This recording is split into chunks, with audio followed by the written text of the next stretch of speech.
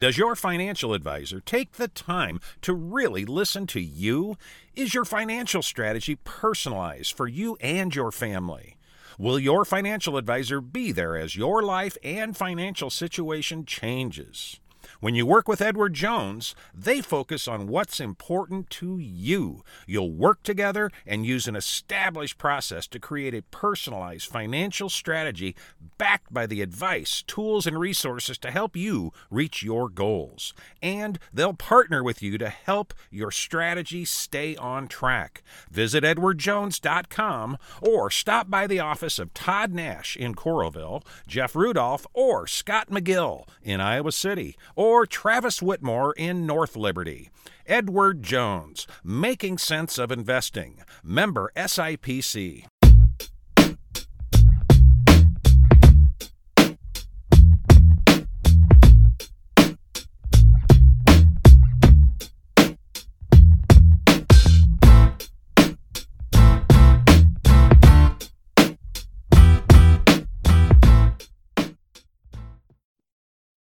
Hey there, welcome to the Hawk Fanatic Mailbag Podcast. Back for another episode. It is Wednesday, February the 24th, 11:22 a.m. Central Time. Happy to speak with you guys again. As you can see, I have still not moved this podcast Tuesday yet. Maybe after the basketball season. It just seems to fall best on Wednesdays, so I've just kind of stuck with that. Obviously, huge week for Iowa men's basketball. Hawkeyes tomorrow, February the 25th, will be at Michigan. That's an ESPN game, I believe, with Dick Vitale again. That's a 6 p.m. Central Time tip. And then Sunday at Ohio State, a team it lost to at home earlier in the season after holding a second-half lead. Michigan ranked third in the country, Ohio State fourth in the country, Iowa ninth in the country. Just an enormous week for Iowa basketball. I don't think it necessarily will define the season, but it could. If Iowa wins these two games and gets on a run here, even splits, I think, is you call that a victory. If you're looking for, maybe reasons why Iowa didn't win the Big Ten, it won't be because it didn't win these games necessarily. Maybe the Michigan game more than the Ohio State game you could point to for that, but it's losing at Minnesota. It's losing twice to Indiana.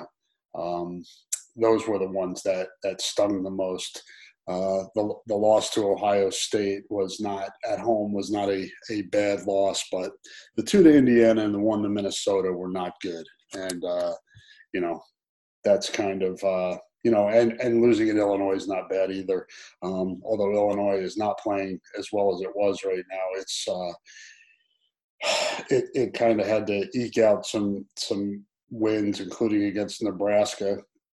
And then lost at Michigan State last night. So Michigan is now 3 games clear of Illinois, I believe. I think Michigan has 1 loss. Illinois now has 4 losses. Ohio State and Iowa each have 5 losses. So some jockeying for position there. Iowa's trying to stay in the top 4 to receive that double bye in the Big Ten tournament. So that's kind of, I think, probably their top goal right now is to get a double bye, go as far as you can, at least make it to Saturday for the first time in 15 years of the Big Ten tournament, which is the semifinals, and then get a good seed in the NCAA tournament and then break that Sweet 16 drought of whatever that is, 21 years, 22 years, I believe. 22 years, right? 99? Yeah. Math is hard sometimes. But that's kind of where we are with Iowa men's basketball. The Iowa wrestling season is over. Iowa went into quarantine with COVID issues and then came out. Wisconsin canceled, basically had I don't know if lobbied's the right word, but in conjunction with the Big Ten, they were not they were not comfortable with wrestling Iowa last Sunday. So that meet was postponed. So Iowa's dual season is over. It will not wrestle again until the Big Ten wrestling championships and then the NCAA. So it was named co-champion, regular season co-champion with Penn State yesterday. The match or the duel between Penn State and Iowa scheduled for this year was postponed as well because of COVID at Iowa. So unfortunate there, but hopefully, the top prize is making it to March and making it to the NCAA, the Big Ten and NCAAs and winning those titles. So Iowa's still on track to do that. We'll see what it looks like coming off of the long layoff and competition. Kind of like starting the season again, and Iowa dominated at the beginning of the season. So no reason to think that coming off of this pause that it won't be able to jump right back in and be able to compete for the national Big Ten and national championships. So something to keep an eye on there moving forward. So yeah, that's kind of where we're at there. Just kind of I like to open these podcasts with Iowa sports update, and there's other items that you can find that I may have not talked about. I try to just hit on the top areas of interest for the majority of the listeners, the most of the listeners, and then I go into questions, which I will do.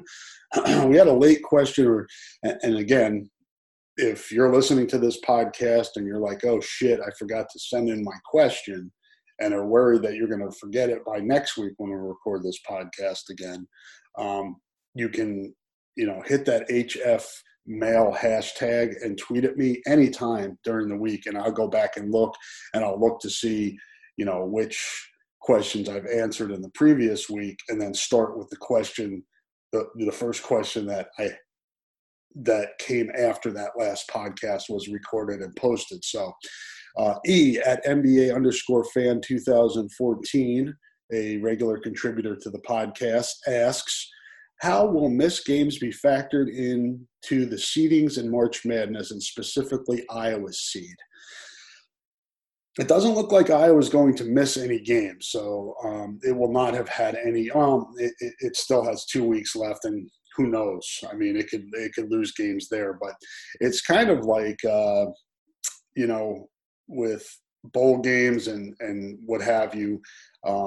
You just have to, whoever's making these decisions, whatever committees or entities are choosing, whatever it is, the bowl games or March Madness, or even like I just talked about, wrestling for Iowa. I mean, you're going to have Iowa wrestlers that didn't wrestle as much as the Penn State wrestlers or Ohio State or Michigan. So you have to kind of just do the best you can to rank those wrestlers going into the postseason, and that's really what's going to happen here for the Big Ten and around the country. I think for Iowa and everybody in the Big Ten, I think they've got Michigan scheduled to play 17 games, so it will have had 3 regular season games postponed because of its COVID situation at Michigan. So as a result of that, it is going to go on winning percentage. So if, right now I think Illinois is second place with 4 losses. Michigan has 1 loss. Illinois is going to play 20 games. Michigan's going to play 17 games. I don't think it's going to be an issue because it's going to be clear that Michigan is the regular season champion based on just 1 loss compared to 4 for another team, even though there's a 3-game gap there. And that's just where we stand today. But its winning percentage is going to be better than anybody else's winning percentage, and that's kind of how they're going to determine a regular season champion and then seeding in the Big Ten tournament. And then I would assume that the seeding for the NCAA tournament is similar to that as well, where it's going to be based on strength of schedule and winning percentages and things like that, because in most years nationally, you have teams that play a different number of games at different points of the year, whether or not it's playing an extra exempt tournament at the beginning of the year and making it farther in that tournament, or playing more games in your conference tournament. There's often an uneven amount. It's not like football where it's pretty much everybody plays those 12 regular season games. In basketball, it's usually there are uneven numbers when it comes to game totals. So I think they'll probably just follow along that same pattern and look at metrics and, the net rankings for the NCAA uses to grade or rate teams will be taken into account in terms of seeding and, matchups and things like that. So I don't think it's going to be, hugely different than it's been in the past. There will be some oddities based on, particularly in conferences like the Big Ten, where you have an uneven amount of games being played by some of the top teams in the conference. But I think when they get to the end of it, it's just going to be, I don't think there's going to be any situation where people are crying, foul. This is not fair, which we saw more at the end of the Big Ten football season with Ohio State not reaching that threshold of games, and then the Big Ten basically changing the rule to allow the Buckeyes to go to the Big Ten championship. I don't think we're looking at the same deal here because it's a Big Ten tournament in basketball. Everybody's invited. So, maybe you can gripe that Michigan shouldn't be the top seed. But again, I think it's going to play out to the point where it's pretty clear that Michigan is the top team, and then seedings after that. I think most of the other teams have played all their games. So I don't think we're going to have too much of an uproar there. Appreciate the question, E. And we move on here to Easy Cheese, and that's at Easy Cheese 09 as well. He is a frequent contributor. He or she is a frequent contributor to the podcast and has several questions today. And I will try to get to all these because we don't have a lot of different questions. We just have a lot of questions from the same Twitter account. So either way, I don't care how we do this week to week in terms of the Mailbag Podcast.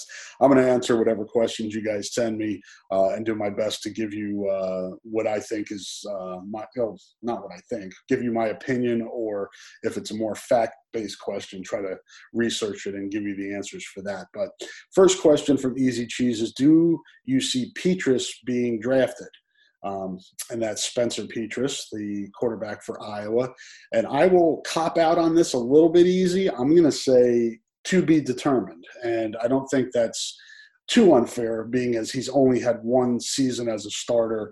And if he's able to compete and hold the job for the next 2 years, you would hope that in doing so, he's improving along the way and developing along the way. And I think, and I've said this on this podcast and other podcasts and have written about this, I think sometimes we get too caught up in what a guy looks like now and don't really allow for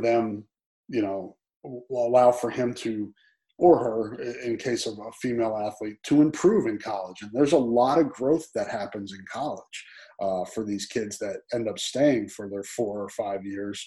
Some are, just more naturally gifted, and they can leave college early and then develop more once they get into the pros, or at least that's what the hope is.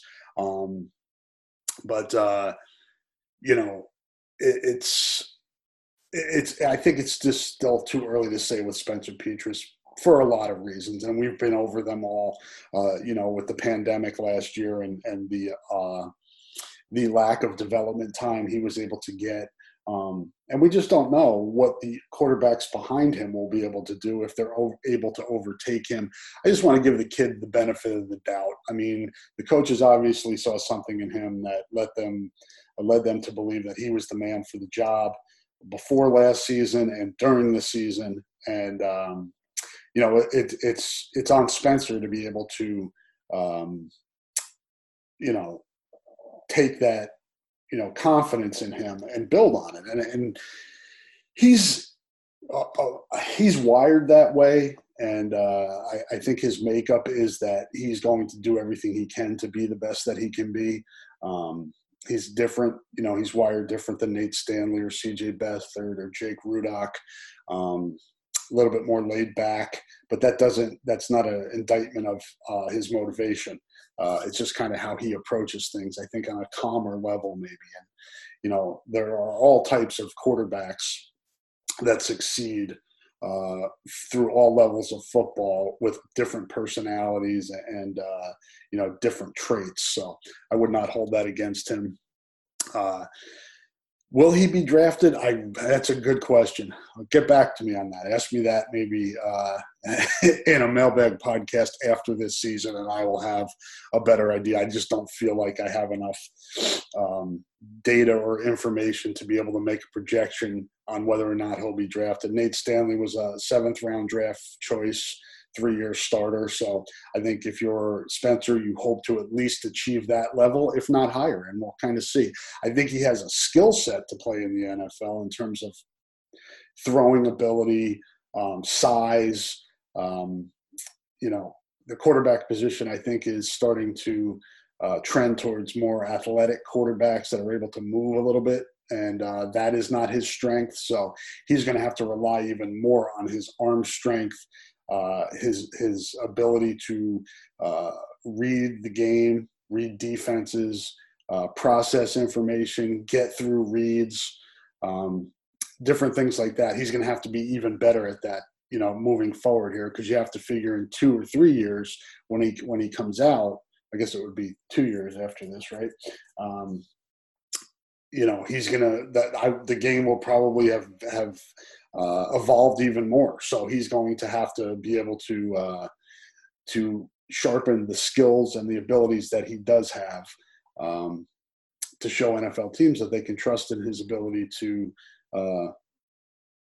compete at the highest level. And I think that's to be determined.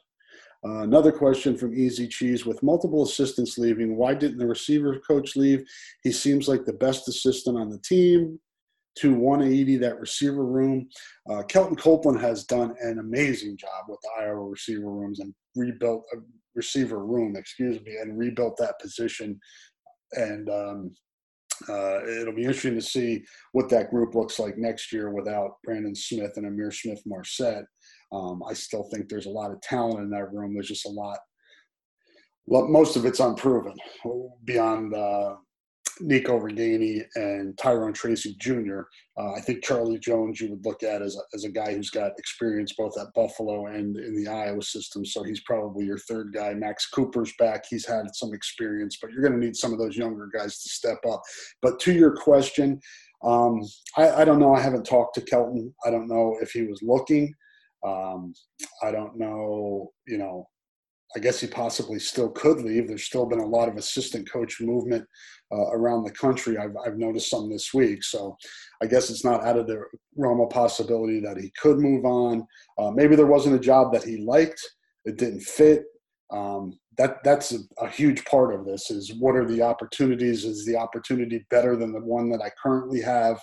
And then you make a judgment from there. Just like any job, whatever profession any of us has chosen, it's a matter of, what's the best job for me, risk, reward. You do that plus and minuses checklist. And I'm sure Kelton's doing that. I would not expect him to remain at Iowa as the receivers coach for the next 20 years, though. I would think at some point here he's going to want to move on and move up, maybe to a coordinator's position, maybe a receivers coach in the NFL. We'll have to see. Maybe he's, a head coach at a smaller school. You just never know kind of what the next, step is going to be for these guys.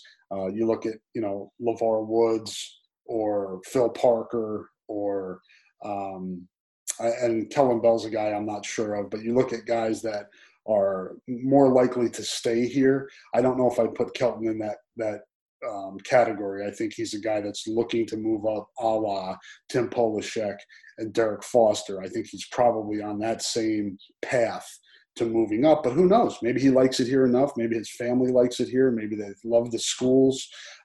It's hard to know.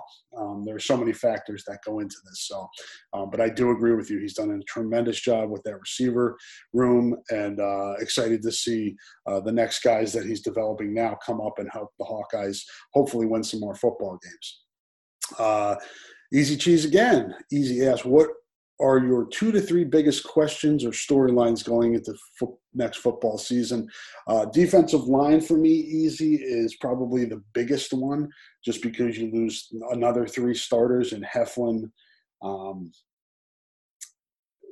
Davion Nixon, and Chauncey Golston. Those are 3 huge pieces from your defensive line. And I know this has kind of been the pattern here where Iowa's losing, 3 and 4 starters for, I think it's after the last 3 seasons, they've lost either 3 or 4 starters from the defensive line. And you hope that, the development and the guys that are behind, student athletes that are behind the guys that are moving on, just step in as has happened to this point. I just have a feeling this group is a little bit younger, greener, needs to prove itself a little bit more than maybe some of the previous groups that had guys that were in the rotations previously. There haven't the group that's coming back outside of Zach Van Valkenburg. Noah Shannon's got some reps. Austin Schulte's another guy, another reserve from last year's team that moved on. So, it's going to – John Wagner. There are guys, Joe Evans, there are guys that have had some reps, and you hope that they're able to take the next step. And then beyond them, you need the younger guys, across the board. Noah Shannon's one guy I think you need to take the next step, and Logan Lee and Logan Jones,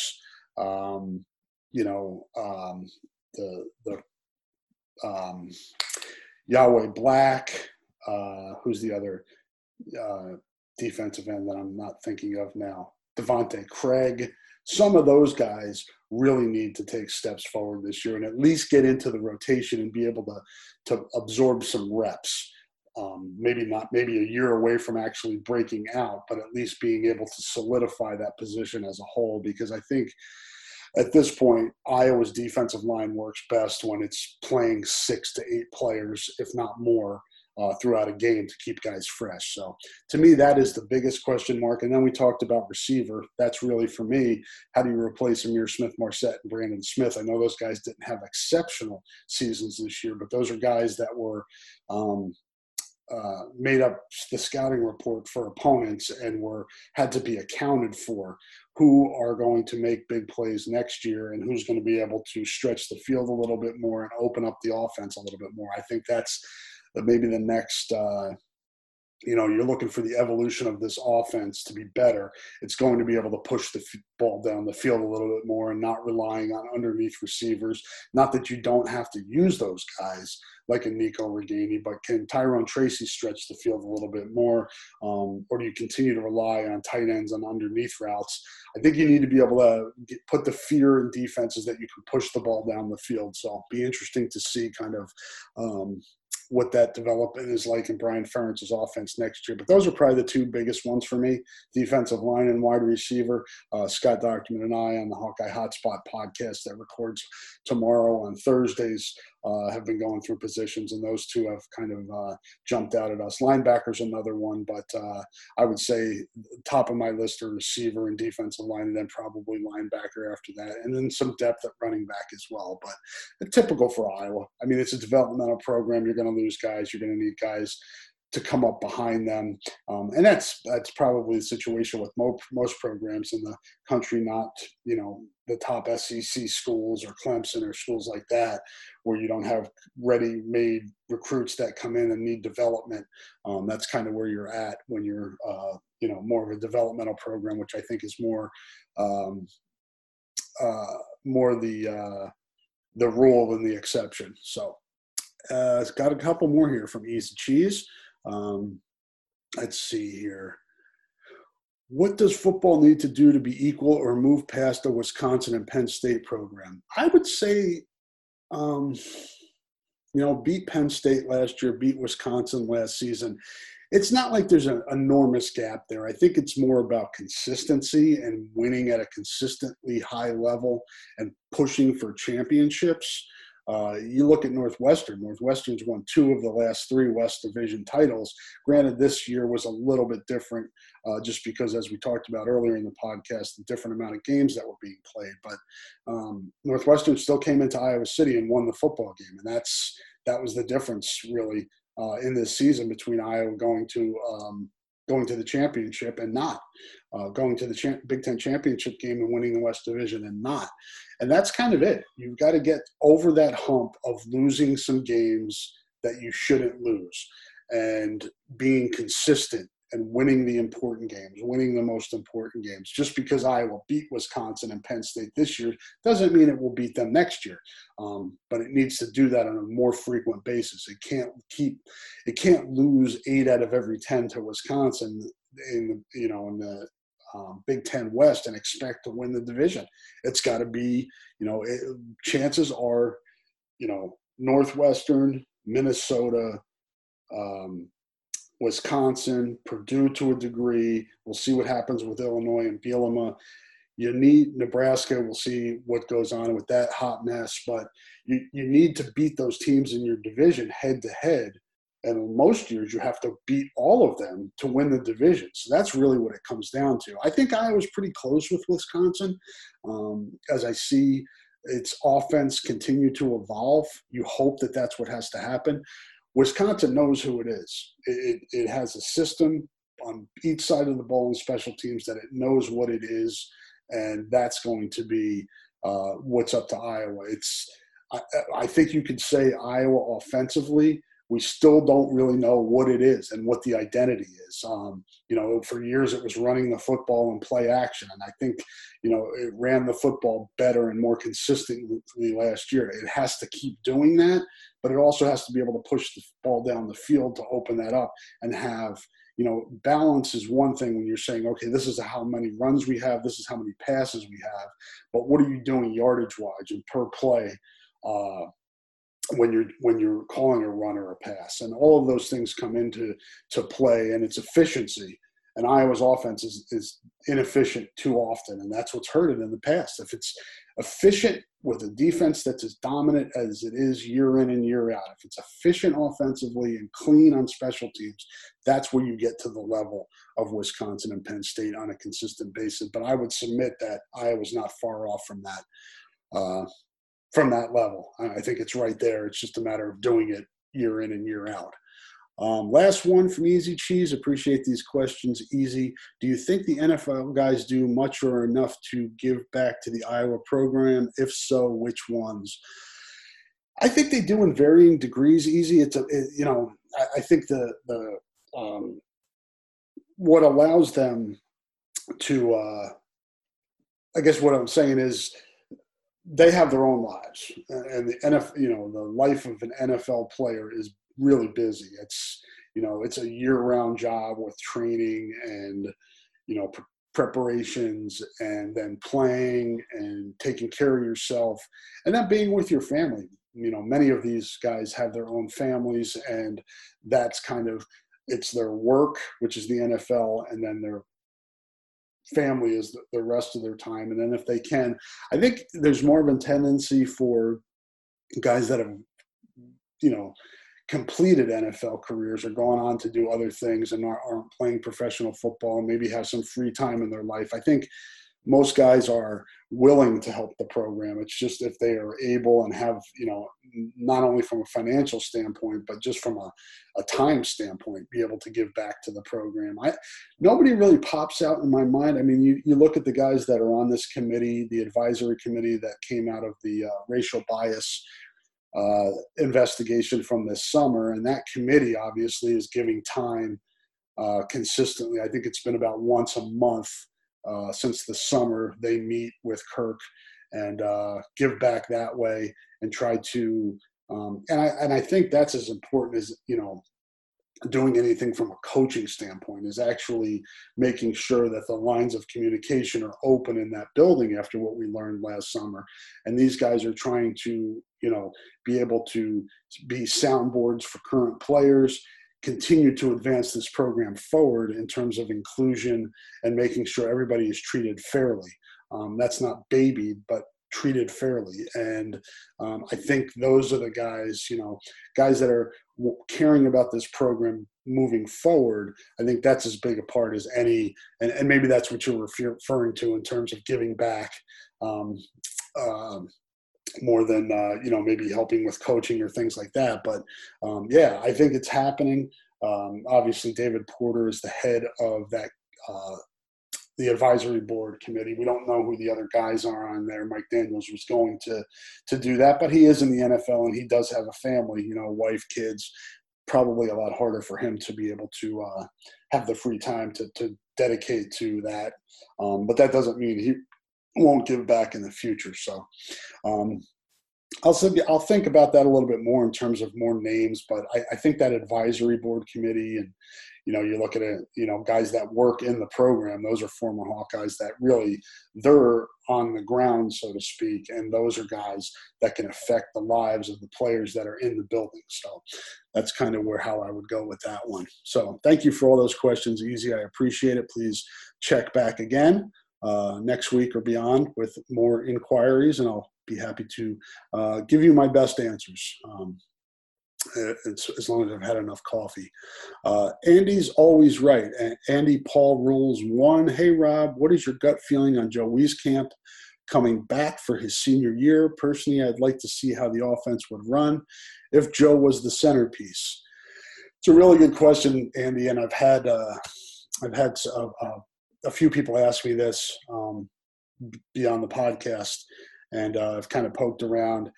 My gut feeling right now, based on people I've talked to, is that Joe is going to move on and play professional basketball.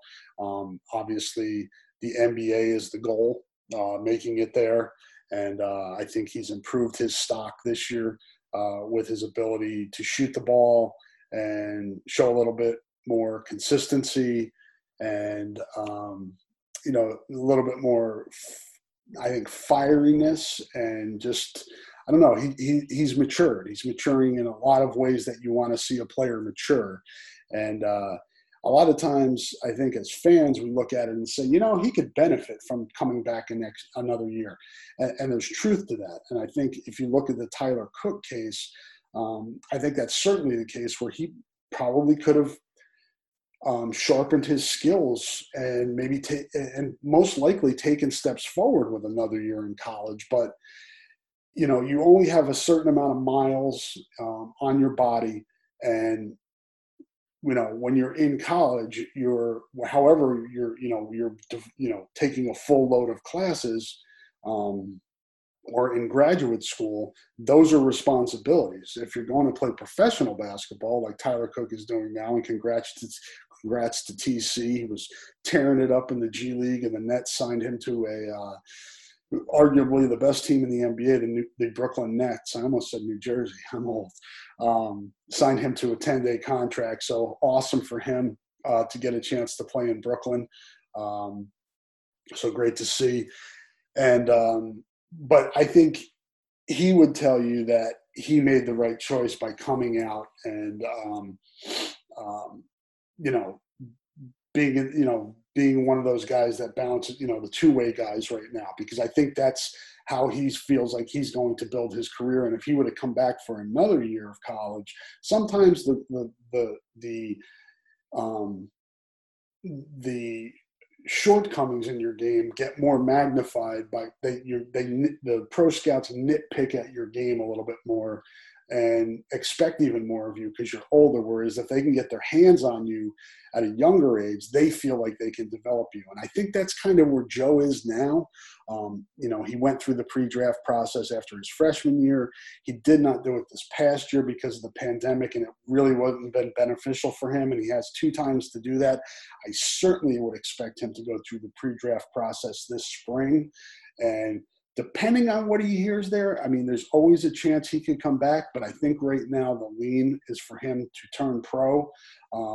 So if you look at it from that standpoint at Iowa's roster, and I won't go too deeply down this line because we may approach this more with Scott and I on the Hotspot podcast. But potential here is to lose Garza, Wieskamp, and Bohannon off of this year's team, which makes the next year's team look a whole lot different.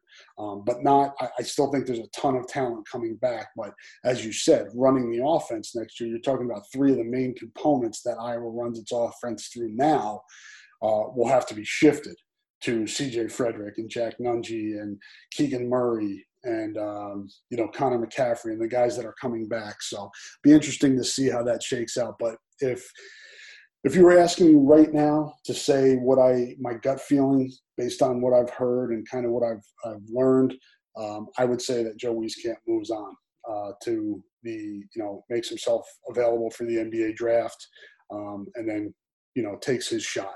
And I do not begrudge him that opportunity at all. Daniel Schneider at Cosmo Doggy Dog asks, any update on Frederick's injury? I noticed that the bench didn't get many minutes versus PSU besides Keegan and Patrick. Was this due to injuries or trust? I was kind of surprised Nunge didn't get more time. First question first. CJ Frederick has plantar fasciitis, and we've talked about this, I don't know on this podcast, but I know we've talked about it on the Hotspot podcast. That is an injury that is literally day to day. You just don't know how you're going to feel day to day. I've had the injury, and there are days where you feel great, and I'm just talking, regular quality of life for somebody like myself who is on a computer a lot of the day and then tries to move around as much as he can. And there are days where it's hard to walk. I don't have it now, but when I did have it, it was hard to even move. It feels like somebody's sticking a knife into your heel repeatedly, like stabbing you. That was my experience anyway, and I've talked to others who have had a similar experience, and that's what he's going through. So, that's why when we saw him play, then have to sit and then come back and play the last two games. I think he's getting better and learning how to manage it better, which is a good sign. He and the trainers figuring out what the best therapy is game to game. He's not playing a lot in practice, so he's not putting a lot of wear and tear on it in that regard. So I think it's just kind of, a process here of trying to figure out what works best for this injury. But it's also very unpredictable, where to the point where he could get up tomorrow in Ann Arbor and it just is killing him all day and he can't play. And it's that unpredictable. You just don't know what's going on. It's basically the tendons in your foot just pulling apart. And if that sounds painful, it's because it is. And think about having to do that not only if you're just, walking down the street, but if you're trying to cut and jump. And I did notice in the Penn State game, he got knocked to the floor. I think it was in the first half. He got knocked to the floor, and he got up and he was hobbled. And there were different times of the game where I could tell it was affecting him. He's fighting through it. He's a tough kid, but sometimes it gets to the point and it goes over that pain threshold where you just can't be effective. And I think he and Fran have kind of gotten to a point where they know, okay, if you can't help us, if you're a liability out there, if you're 50, 60%, there's no point in playing you over, having, moving guys up from the, in order of the rotation to take your spot. So I think it's going to be like that for the rest of the season, Daniel. I don't think that's going to change. It's something he can treat in the off season, I think, a little bit more once he has more downtime to deal with it. Jordan Bohannon went through this, I believe, when he was a sophomore and played throughout the season with it, and it kind of affected him throughout the whole year. Then he was able to address it after the season. I think we're in that same position with CJ, and hopefully for Iowa and for all of us that, root for this team to do well, we just hope he can play as much as possible. And be as effective as possible and not compromised at all. And we saw against Penn State how important he can be. And that's just scoring. He's very efficient. He doesn't need a lot of shots to be effective. He passes the ball well. He doesn't turn the ball over. He plays good defense. He is just really a two-way, all-around solid player that makes Iowa a lot better. I think it's underrated how much better he makes Iowa. So appreciate the question, Daniel. Hopefully that was a good enough answer. Let's see. Alec Ahmed Johnson at Ahmed Johnson on Twitter asked, Is the player of the year race between Garza and Ayo as close as some are making it out to be? Is it still Garza's to lose? Start with the second part of that question. I believe it is still Luka's to lose. And there are a lot of components and views, and to try to predict how all the people that vote for the awards think is really hard to do. So you're trying to analyze something you can't analyze, basically. It's more of a belief or a view of how you see it. There are people at Iowa that say this is ridiculous that Iowa's even in this conversation. There are people at Illinois that say, what do you mean Garza's got it wrapped up there? Look at what Iowa's done. And for me, I'm trying to be as objective as I can as somebody who sees Garza play night in and night out. I see a lot of Iowa's games, but not all. I was shooting photos at a high school basketball game last night. I did not see the Michigan State game. Heard he struggled. Saw he was 6 of 18 from the floor. Lucas had some. He had a difficult game at Michigan State, but I think part of this is how people felt about this award coming into the season, and that was that Luka Garza was the odds-on heavy favorite based off of last year. And if you look at that, that makes a lot of sense that he would take the next step this year and be able to be clear of, Obi Toppin won some of those player of the years, and I guess he was more of the consensus player of the year last year because he won more of the awards. But Luka did win some of the player of the year awards, including Sporting News, and I think Stadium and maybe ESPN. I can't remember, but Luka did win a lot of those awards last year. And it just made sense that he, if he kept doing what he was doing, which he has done this year, that he would be the guy. Io has given people something to think about. Illinois has been really good this year, although that loss last night did not help his case, neither for his team or for based on his performance. They lost the game by 10 to a team that Iowa beat twice, who Iowa beat by 30 in East Lansing, and Illinois loses at Michigan State. And that affects it. I mean, Illinois has 4 wins and has a win head-to-head against Iowa. But I think Illinois still has to play at Michigan. So if it's able to lose that, or if it ends up losing that and Iowa wins at Michigan, that's a factor. There are still games to be played. So it's hard for me to gauge, when you, and I understand how you're asking this question. Is it close? Is it as close as some make it out to be? I don't know who those some are, and I don't know how close they feel it is. I think Luka has I don't want to even say decent. He has a lead right now. What that lead is hard to gauge. I think if we continue on with the same path we're on now, he ends up winning it. But if Io goes off, Luka falls down a little bit here, Iowa loses all these 4 games, Illinois wins its last 3 games. You have to let the season play out. And I think it's close enough for Io to be able to win the award. That I will say that. So if that's too close for some people, then we probably disagree. But I still think there's a possibility that Io could win this award. And whoever wins the Big Ten award should be National Player of the Year. I will say that. I believe that it's by far the best conference in the country with the top players and top candidates for that award. So that's kind of where I will fall on that. And I believe that's all the questions that we have in the queue. I'll make sure I didn't miss any. Nope. That's all of them. I'm not sure how long that podcast lasted, but hopefully there's enough meat on that bone to entertain you guys on your drive home or whenever you choose to listen to it. Appreciate all the questions as always. Probably will be Wednesday again next week. Just kind of gotten into this pattern now, and maybe we'll try to shift gears a little bit once we get after the basketball season. But most likely we'll come back on Wednesday of next week, which I believe is March the 3rd. Wow, I'm getting into March Madness already. So hopefully good things for the Hawkeyes on the hardwood and on the mats for us to talk about. And again, I appreciate you guys' questions. I appreciate everyone who's listening to the podcast. Appreciate the support. And we will talk to you guys again next week.